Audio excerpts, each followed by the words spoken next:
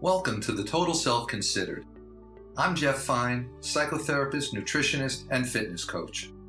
This podcast is all about bringing you cutting-edge research, experts' opinions, and the latest thinking on how to build more fulfilling lives.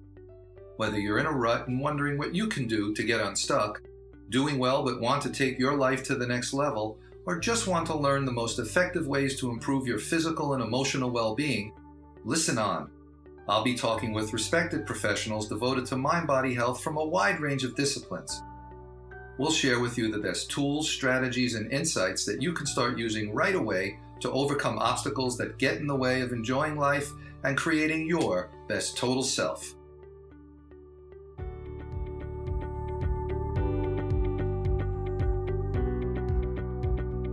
I'm Jeff Fine, and this is the Total Self Considered. And we're here with Dr. Lori Freeman, and Lori's given me permission to call her Lori. Hi, Lori. Hi, Jeff. How are you doing? I'm well, thank you. Have you seen any couples today? Let me think if I see. I think I've seen all individuals today, but I do tend to see about half couples in my practice. Oh, half. Okay. Uh-huh. So let me just tell people a little bit about you, and you can, of course, add anything or edit anything I say, but I just want people to get to know you a little bit. You have a very impressive background. You're an Ivy Leaguer, right? You went to University of Penn.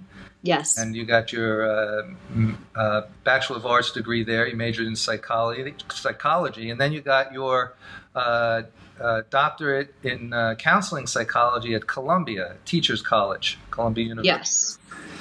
And you're also in private practice here in New York City, just not too far from me, down a few blocks away. And you are a psychologist, certified emotionally focused therapist, an EFT therapist. You're also a certified EFT therapist and supervisor. And I can say from my own process of learning and working to get certified in EFT that it's a real challenge and learning process. So you have really accomplished quite a bit to not only become certified, but also to become a supervisor. Well, thank you. And you're welcome. And you're also a certified AEDP therapist. That's Accelerated Experiential Dynamic Psychotherapy. And that's another body of work that's really fascinating, but not in the scope of what we're going to talk about today.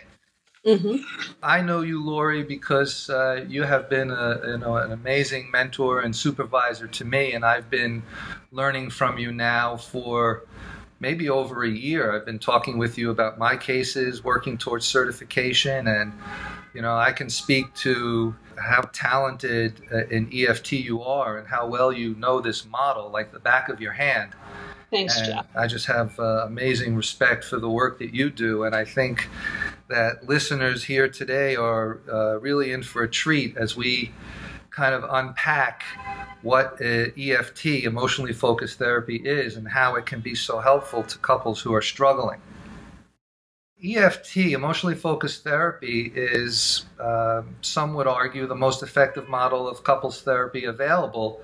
And that's largely because it's one of the, I think maybe the only empirically validated theory of adult love. Is that right? It has the most research in terms of couples therapy, and I think therapy in general, maybe. And it does very well on the outcome studies. And we're talking about outcomes that are measured a few years after therapy. So if you look at distressed couples who go through this process, a good number of them, depending on the study, like 70% and some 90% of these couples are non-distressed years after they've completed therapy. Because the main thing in EFT is that we aren't just changing the way people interact.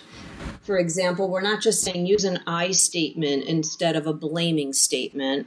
We're not just dealing with the symptoms, but we're really changing the bond, the connection between two people so that we are changing the patterns and the fabric of what's between them.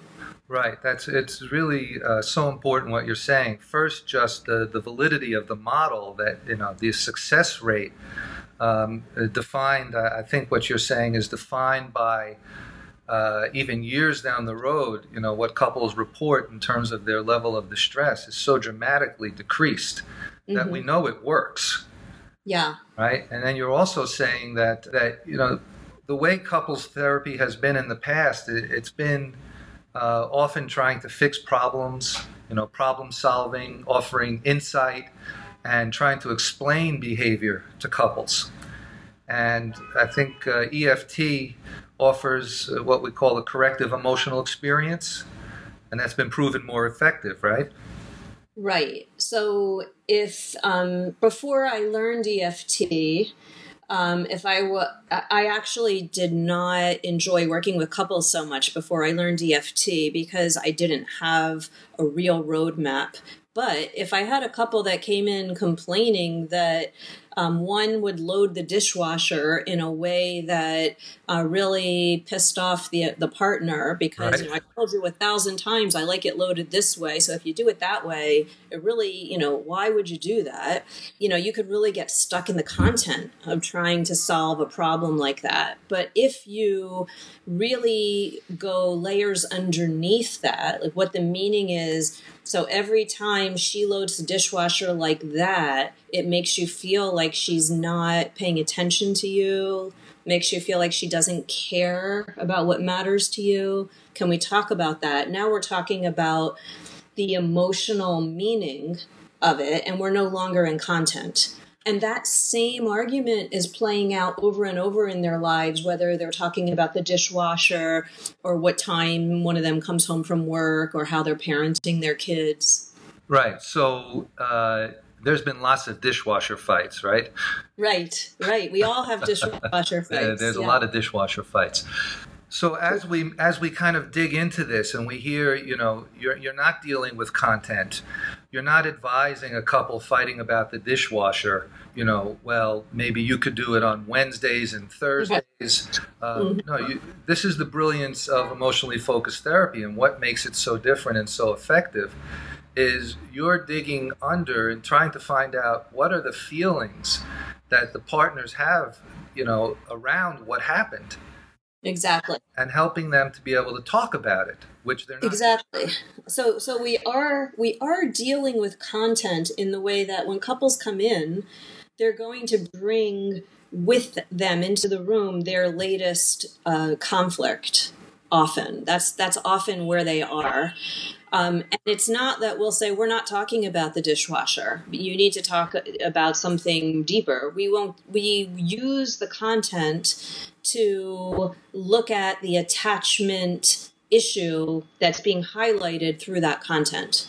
Right. So couples will feel that they can bring in their stories. It's not like they're going to be told that's not appropriate for our work.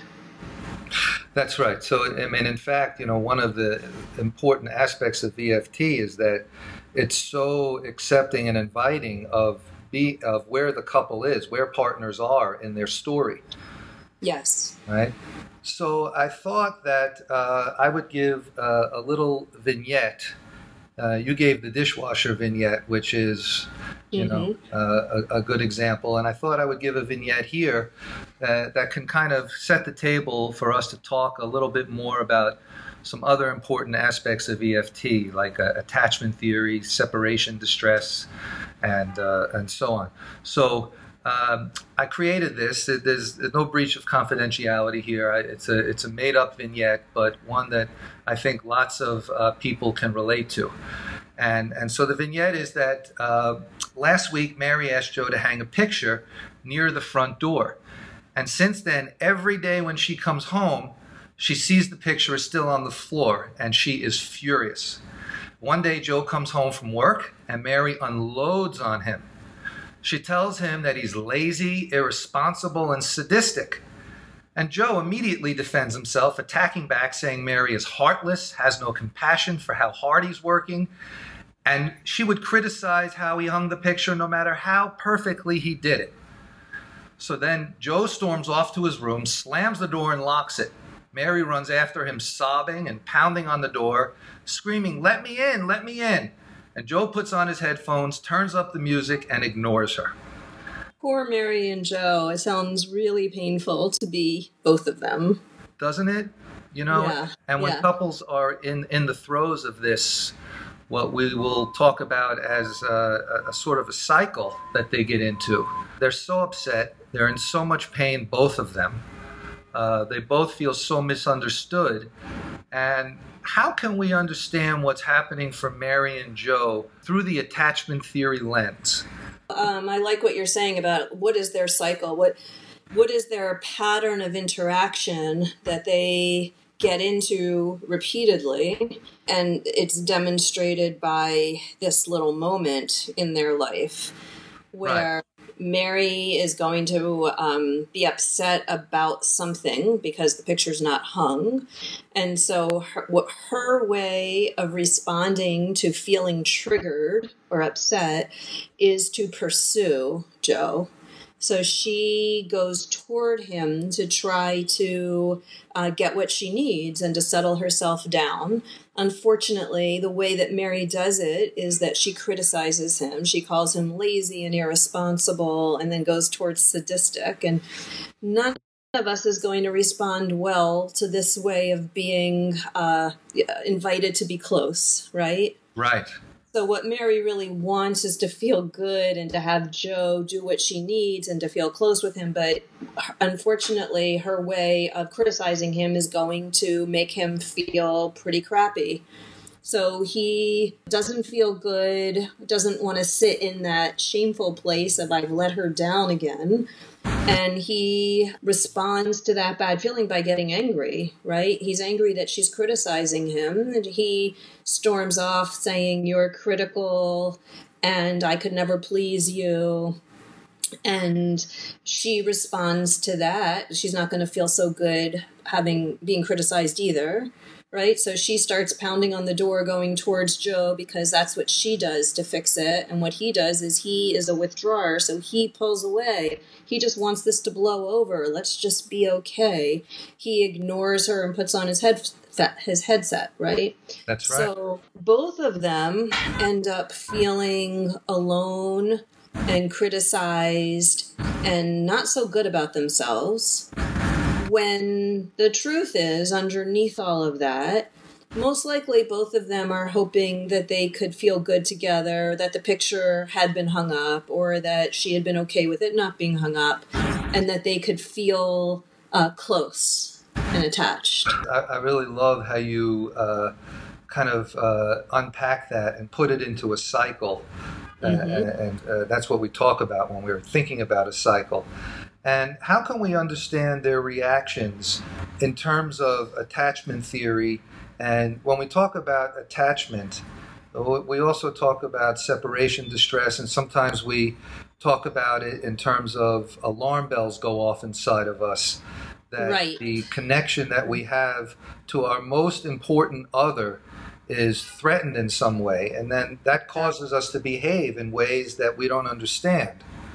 Right. So if we understand it in terms of the brain, the part of the brain called the amygdala is the one that looks out for life and death signals. You know, I have to be vigilant because if I'm going to die, my brain sends out cortisol and adrenaline and I'm in fight or flight. So if I come too close to a cliff or something falls out of a window in New York City while I'm walking by, my heart's going to be beating like crazy and my blood pressure is going to go up and I'm going to have all of these physiological responses. And interestingly, those are the responses that we have when we think that when our brain perceives that we are losing the connection with our significant other. It's such a primal threat, right, Lori? Yeah, exactly. And it's really, I think that we've all experienced it, you know, like that feeling of, oh my God, this doesn't feel right.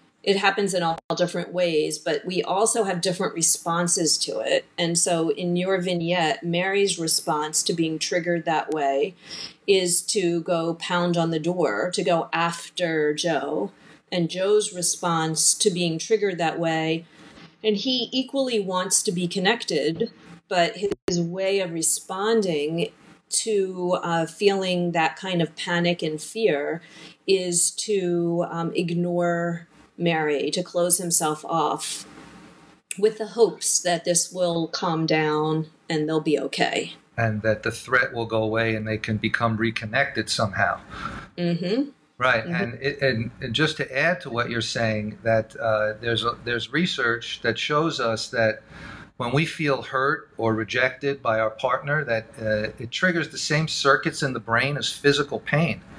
Yeah. And this really jeopardizes our sense of safety and security, which is really the most important thing that we want with our partner, is that sense of safety and security. Right. So when these couples get into this negative cycle where we have a pursuer and a withdrawer, this can lead over time to chronic states of resentment and caution and distance. And then when couples come to our office, what do you see when couples are in this state? They've been, let's say, a couple has been in this cycle of attack, defend, or pursue, withdraw, where one person is attacking and criticizing because he or she feels the bond is being threatened, or they're not seen or heard. And the other one is withdrawing, feeling so threatened and criticized and afraid that maybe they're going to lose their partner or they're never going to get it right.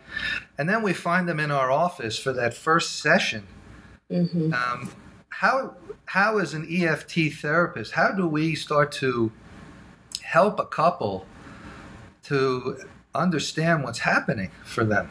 When people first come in, there's so much vulnerability to even coming into a therapist's office with your relationship. I think that most people are afraid that they're going to look bad to the therapist, or put another way, they want to justify their position so that the therapist will be the judge and the jury and decide that, who's right in each instance. Right. And who's right overall. And that is just a normal human thing that we want, because we all want to be understood. And validated. Yeah. So one of the nice things about EFT is that as the therapist, we have an assumption that both parties have very good reason for feeling the way they feel and acting the way that they behave in their negative cycles. And so we're doing the opposite of shaming them. We're, like you said, validating their behaviors. And the tricky thing, I think, for most new EFT therapists is being able to hold both partners being able to validate one partner and hold the other partner at the same time. So when you loaded the dishwasher like that, you felt the other partner, you felt like she wasn't paying attention to what mattered to you and like you didn't matter. But when you loaded the dishwasher, that wasn't your intention. That wasn't the message you wanted to give. You're saying you were in a rush and you had different reasons for loading the dishwasher that way. Or for Mary and Joe, when you get to that place of panic, Mary, when you see that picture still sitting on the floor there, and you are wondering, like, what's going on, that Joe's not paying attention to what I need, you get really upset. And is that when you say you're lazy and you're irresponsible and you're sadistic? And what is happening underneath that? What is going on before you say those words? So then Joe is able to tune in to what the hurt feelings are that Mary has, or what the pain is that Mary has, which is going to feel very different for him than tuning into criticism and feeling like he's being fired at with bullets. Right. And I think what's so amazing about what you're saying, as I'm listening to you, mm-hmm. I feel like my nervous system is quieting down, just as you described this process of really working to hear both partners and to give them a sense of, what you're feeling really makes sense. Mm-hmm. And what you're feeling, under the circumstances, I can understand why you got so worked up, and that has a way of soothing the most escalated couples when both partners start to feel like what I'm feeling is not crazy. Yeah, and what my partner is feeling isn't coming from hating me. Right. Right, because it's kind of like so many times I'll have people say, like, why do you even want to be married to me if you think I'm critical or you think I'm lazy and irresponsible and sadistic? Like, why are you fighting for this? Right? It's a very common feeling, because I've been attacked in that way, but now I'm understanding that before you attack me, you're in that terrible panicky place because your feelings are really hurt and you think you're going to lose me, and I'm that important to you that I put you in that place. And that is such an amazing reframe that, we talk about changing the conversation or changing the dance. We help couples to be able to hear each other at a different level. And then we do something almost right away, which is called the enactment, that really helps to change the conversation between couples. Could you talk a little bit about what happens there? Because that really helps to facilitate a new understanding, right? Yeah, I'm glad that you're bringing up the enactment, because the first change I think that takes place is that awareness that the cycle gets us, and it isn't that you're the bad guy or I'm the bad guy. And then the next big moment of change happens in enactments, and that's when we ask one partner to turn to the other partner and hopefully look into his or her eyes and speak some truth from a place that they don't usually speak from. So if we're usually at the tip of the iceberg in our relationship and we're usually saying things like, you're lazy and irresponsible, well, you're so critical that no matter what I did, it would come out wrong, we're at the tip of the iceberg. But if I'm going to do an enactment, I would never ask somebody to do an enactment from that place. I would want them to say something like, when I get into that horrible moment where I am afraid we're going to get divorced, I don't know what to do. And I get activated and upset. And then what comes out is you're lazy and irresponsible. But what I really am feeling is, oh my God, my feelings are so hurt because I'm not sure if you still care about me like you used to, because maybe you would have hung up the picture. Right. And so in this scenario, in this vignette, when Mary communicates that to Joe gets to hear from Mary something very different, right? Yeah. His nervous system is quieter. He's able to hear Mary's feelings at a deeper level about what she's really struggling with. Right. And if you notice, Mary is showing vulnerability in that enactment. That's right. Right? She's talking about very vulnerable feelings, which are the opposite of criticizing Joe. So if we point the finger at our partner, we're not being vulnerable. And if we point the finger inward at ourselves, we're more likely vulnerable.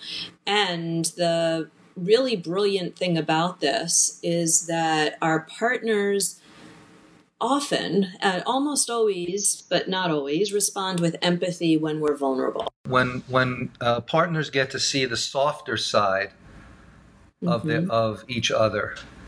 Right. I'm less dangerous. When I'm saying, I get so scared that you don't really love me anymore, you don't look at me the way you used to, I'm a lot less threatening to you than when I'm saying, you asshole. Am I allowed to say that? Of course. This is what couples say that and a lot worse, right? Right. We didn't discuss that before. It's okay. But I'm a lot less threatening if I'm not calling you names, if I'm really saying I'm so scared that you don't care about me the same way you used to. Right. And so that allows my partner to come in close. And that's why when we're doing enactments, quite often, two things happen. One thing is that the person who's saying something directly, looking into their partner's eyes and saying something vulnerable, quite often they start to tear up, and the emotion just really comes in when they do that. Whereas a minute ago they were saying it to the therapist and it was all in their head, but not in their heart. And then the second thing that happens is that the partner feels big feelings, intense feelings, when their partner is being vulnerable and looking into their eyes, and they often will reach even physically in response. And then you have two people who came in the door who were just defended and angry and protected, and all of a sudden they're reaching for each other and there's tears. That's right. And so there's a certain kind of safety and security in that moment that maybe has not been felt for years. Yeah, that can happen. Right. That can happen. And it's such a, when couples feel safe and secure with each other, and they have the sense, I can count on you, you're going to be there for me, I can trust that you see me and you hear me. That really, when we talk about the mind and body, and how they're so intertwined, yes, it really becomes an amazing buffer towards life challenges and the stress that we endure. When we have this primary, secure, safe connection, we really do better, don't we? Yeah, that's all the research says that, that people who have a secure attachment, people who are in a marriage, their health is better, their happiness levels are better. Yes. Right. And this can be a marriage, or even if couples are living together or partners, this could be gay or straight. It doesn't matter. If there's a safe and secure connection, couples, their immune system is stronger. They just are more successful in the world, or can be. Yeah, it's hard to feel disconnected and isolated. It really is so painful. Without making sweeping generalizations and, assigning gender stereotypes, we want to be sensitive to that. We do tend to see some trends, right? Where men can tend to be the withdrawers and women tend to be the pursuers. Is that something that you would agree with? I really like your caveat at the beginning, because while that may be predominant, I certainly have had many women in my practice who emotionally protect themselves and withdraw more when triggered. Yes, and, same here.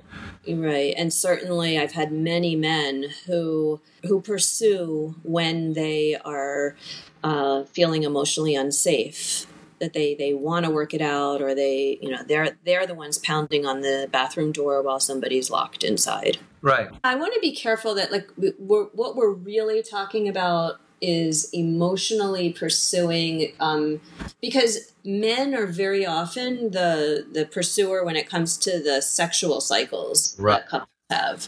But those same men who may pursue to initiate sex very often are not able or willing or going in the direction of being vulnerable emotionally and bringing up conversations that are hard to talk about, or feelings that are hard to talk about. So there's different ways that we feel comfortable pursuing, or times that we are more of a withdrawer. Our job as the therapist is to help couples sort out the dance, the cycle that they get caught in. And, as therapists, we're careful not to come in with assumptions. Right. And also, while we're saying that, I'd like to add in that people are so unique and multifaceted, and none of us is purely one thing. And whenever we categorize, we always run the risk of getting a little bit too reified in it. And another example of that is that in different relationships, you may be a withdrawer or a pursuer.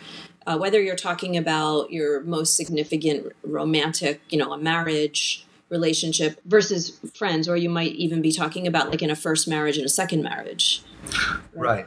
Or even, for example, when somebody retires, like somebody in the one partner retires before the other, and were they the pursuer, and afterwards are they the withdrawer, or the opposite? Yeah, could right? really Like be. that we can change. That's right.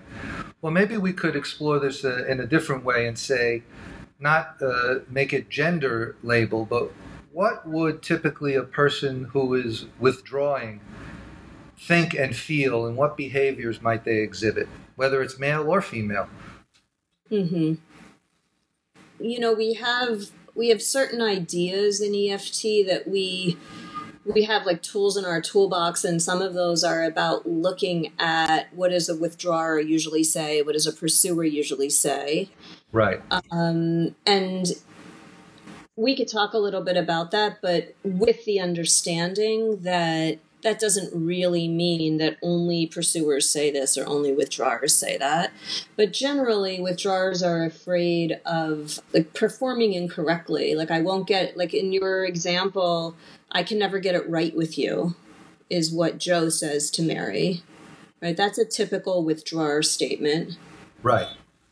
And pursuers are typically worried that their partner isn't going to stay connected. And you could think of it as being abandoned, right? Like, I need you to not leave the house until we have figured this out, or I'm really hurting and you're walking away, you're putting on your earphones, you're tuning me out.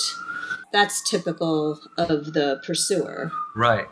And to kind of come full circle, I think as we're winding down here, couples, what they really want, just to reiterate, they want to feel safe and secure with each other. Mm-hmm. And when they come to us, we become their kind of process consultant to understand what's happening between them that is getting in the way of that safety and security. Yeah, nicely said. Right? Thank you. Mm-hmm. That's New York City sirens, right? Yeah. That's that gives people a taste of our city. Yes. So I don't even hear it. Oh no one hears it. And so we enter into the with the couple into this kind of processing with them, with the understanding that we want to help them develop a safe and secure connection, and we're going to patiently validating them as much as we can along the way, and helping each partner to feel, understood and heard and seen by us, so that we can then help them to feel heard and seen by each other in a safe and secure way. And what EFT does so differently than any other model is working with these emotions and processing the emotions and the dance and the cycle that couples go through. And maybe you can just say a couple of words about working from the bottom up versus the top down. That we're really trying to pay attention to the feelings, the attachment longings, and the primary feelings, the ones that are vulnerable, so that we can help the partner to tune in to that level of understanding the other partner, because that creates what you're talking about, is that sense of you have my back and you get me, and you I can count on you responding to me when I need you. Right. And that's so different than telling a couple, giving them, we might give some homework sometimes, but it's so much more effective than telling partners, well, this is how I'd like you to talk to each other. This is what I'd like you to do when you go home. Here's your assignment. And then they come back and they say, well, we had a terrible week. We got into it again.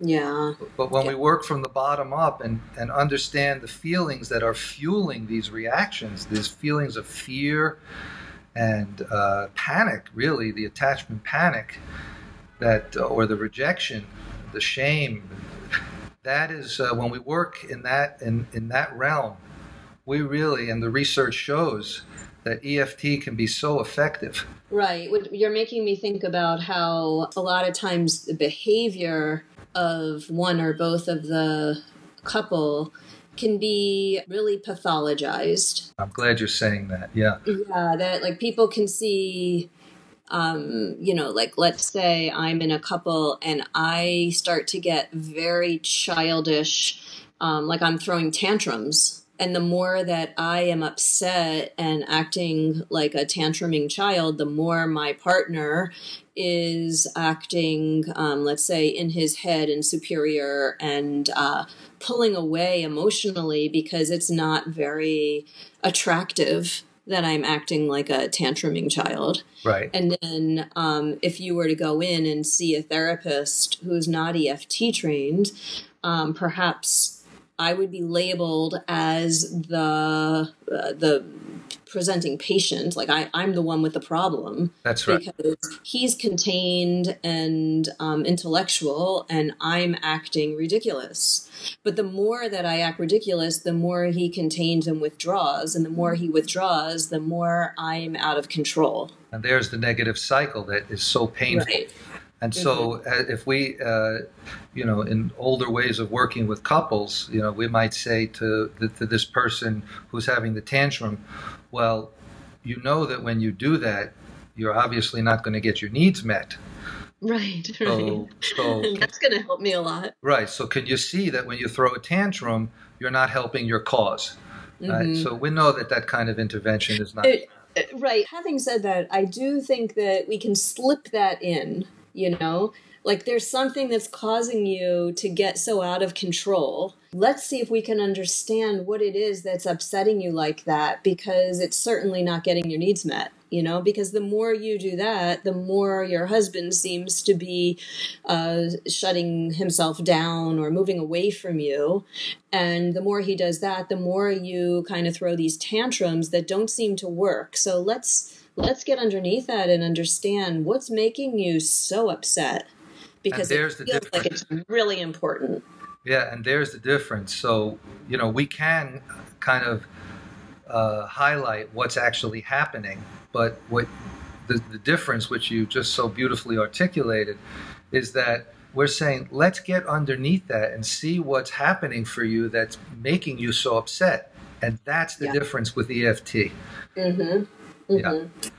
So couples can expect, they often ask, well, how long is this going to take, right? And we even have that information, typical number of sessions that research shows where couples can really change their relationship in much more positive ways and lasting ways. But is there a number of sessions that we're saying now in EFT? Well, to be really honest, Jeff, the research that was done with that, where Sue Johnson, who developed EFT, was supervising a group of people repeatedly in many research projects.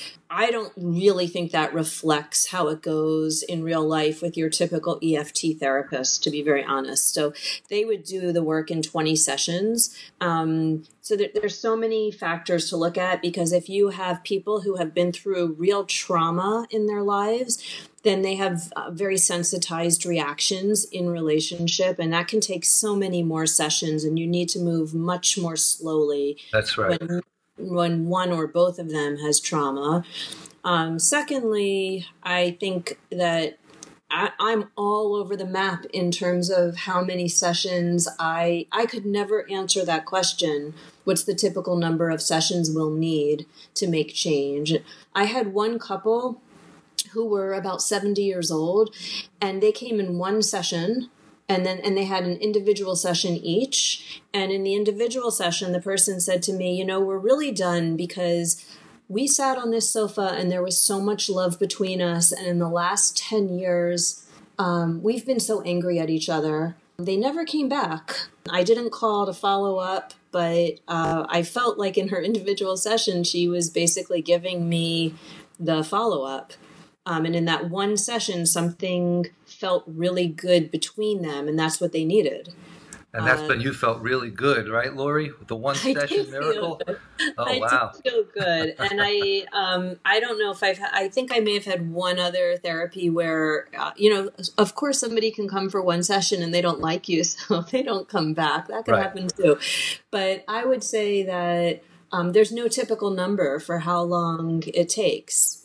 It's really until we see the result that both people are hoping for and wishing for and longing for. And yes, but I will. One other thing I do want to say about that is that when we think in EFT terms, very often at the end of stage 1, we have people who are de-escalated, so they're not fighting so much anymore. They're having more and better sex. They're getting along, and they might say, like, we're done. But we haven't affected second order change at that point. We haven't transformed the bond. We haven't gotten into really the kind of enactments where they're talking to each other from a very deep place. That really is what EFT is about. So sometimes people end when they're feeling some symptom reduction, but we will probably see them again. Or we could say, you know, they've done part of the work, but they've maybe got what they wanted and what they thought they could expect. I would kind of use maybe a medical metaphor here and say it's kind of like, you know, you're told to take an antibiotic for a certain length of time, but you take an antibiotic for 3 days and you suddenly start to feel better. And so you just stop taking the antibiotic, but the bacteria has actually not been fully addressed and not resolved. Yeah, nice. Right? So, well, you know, Lori, I think this has been great. You are amazing. You've just given so much valuable information. I hope that people take away from this a sense of hope that there is a path forward. And that, I hope so. And that EFT is really the most well-researched, cutting-edge model of therapy that offers really distressed couples the best chance to make the repairs that they really long for. So thank you so much for your time, Lori. You're very welcome, and thank you. Thanks for listening to the first episode of The Total Self Considered, a podcast dedicated to bringing you the latest thinking and advice on how to build happier, healthier, more fulfilling lives. In coming episodes, we'll chat with mind-body professionals from different disciplines like counseling, fitness, nutrition, physical therapy, and many others. And if you have any suggestions for who I should have on the show or what topics we should discuss, let me know. Visit mytotalself.com and send me your questions and comments using my contact form. While you're there, check out the Total Self blog for more advice, insights, and strategies to help you enjoy life and create your best self. Once again, the website is mytotalself.com, and I'm your host, Jeff Fine. Join me on the next episode of The Total Self Considered, and until then, take good care of your total self.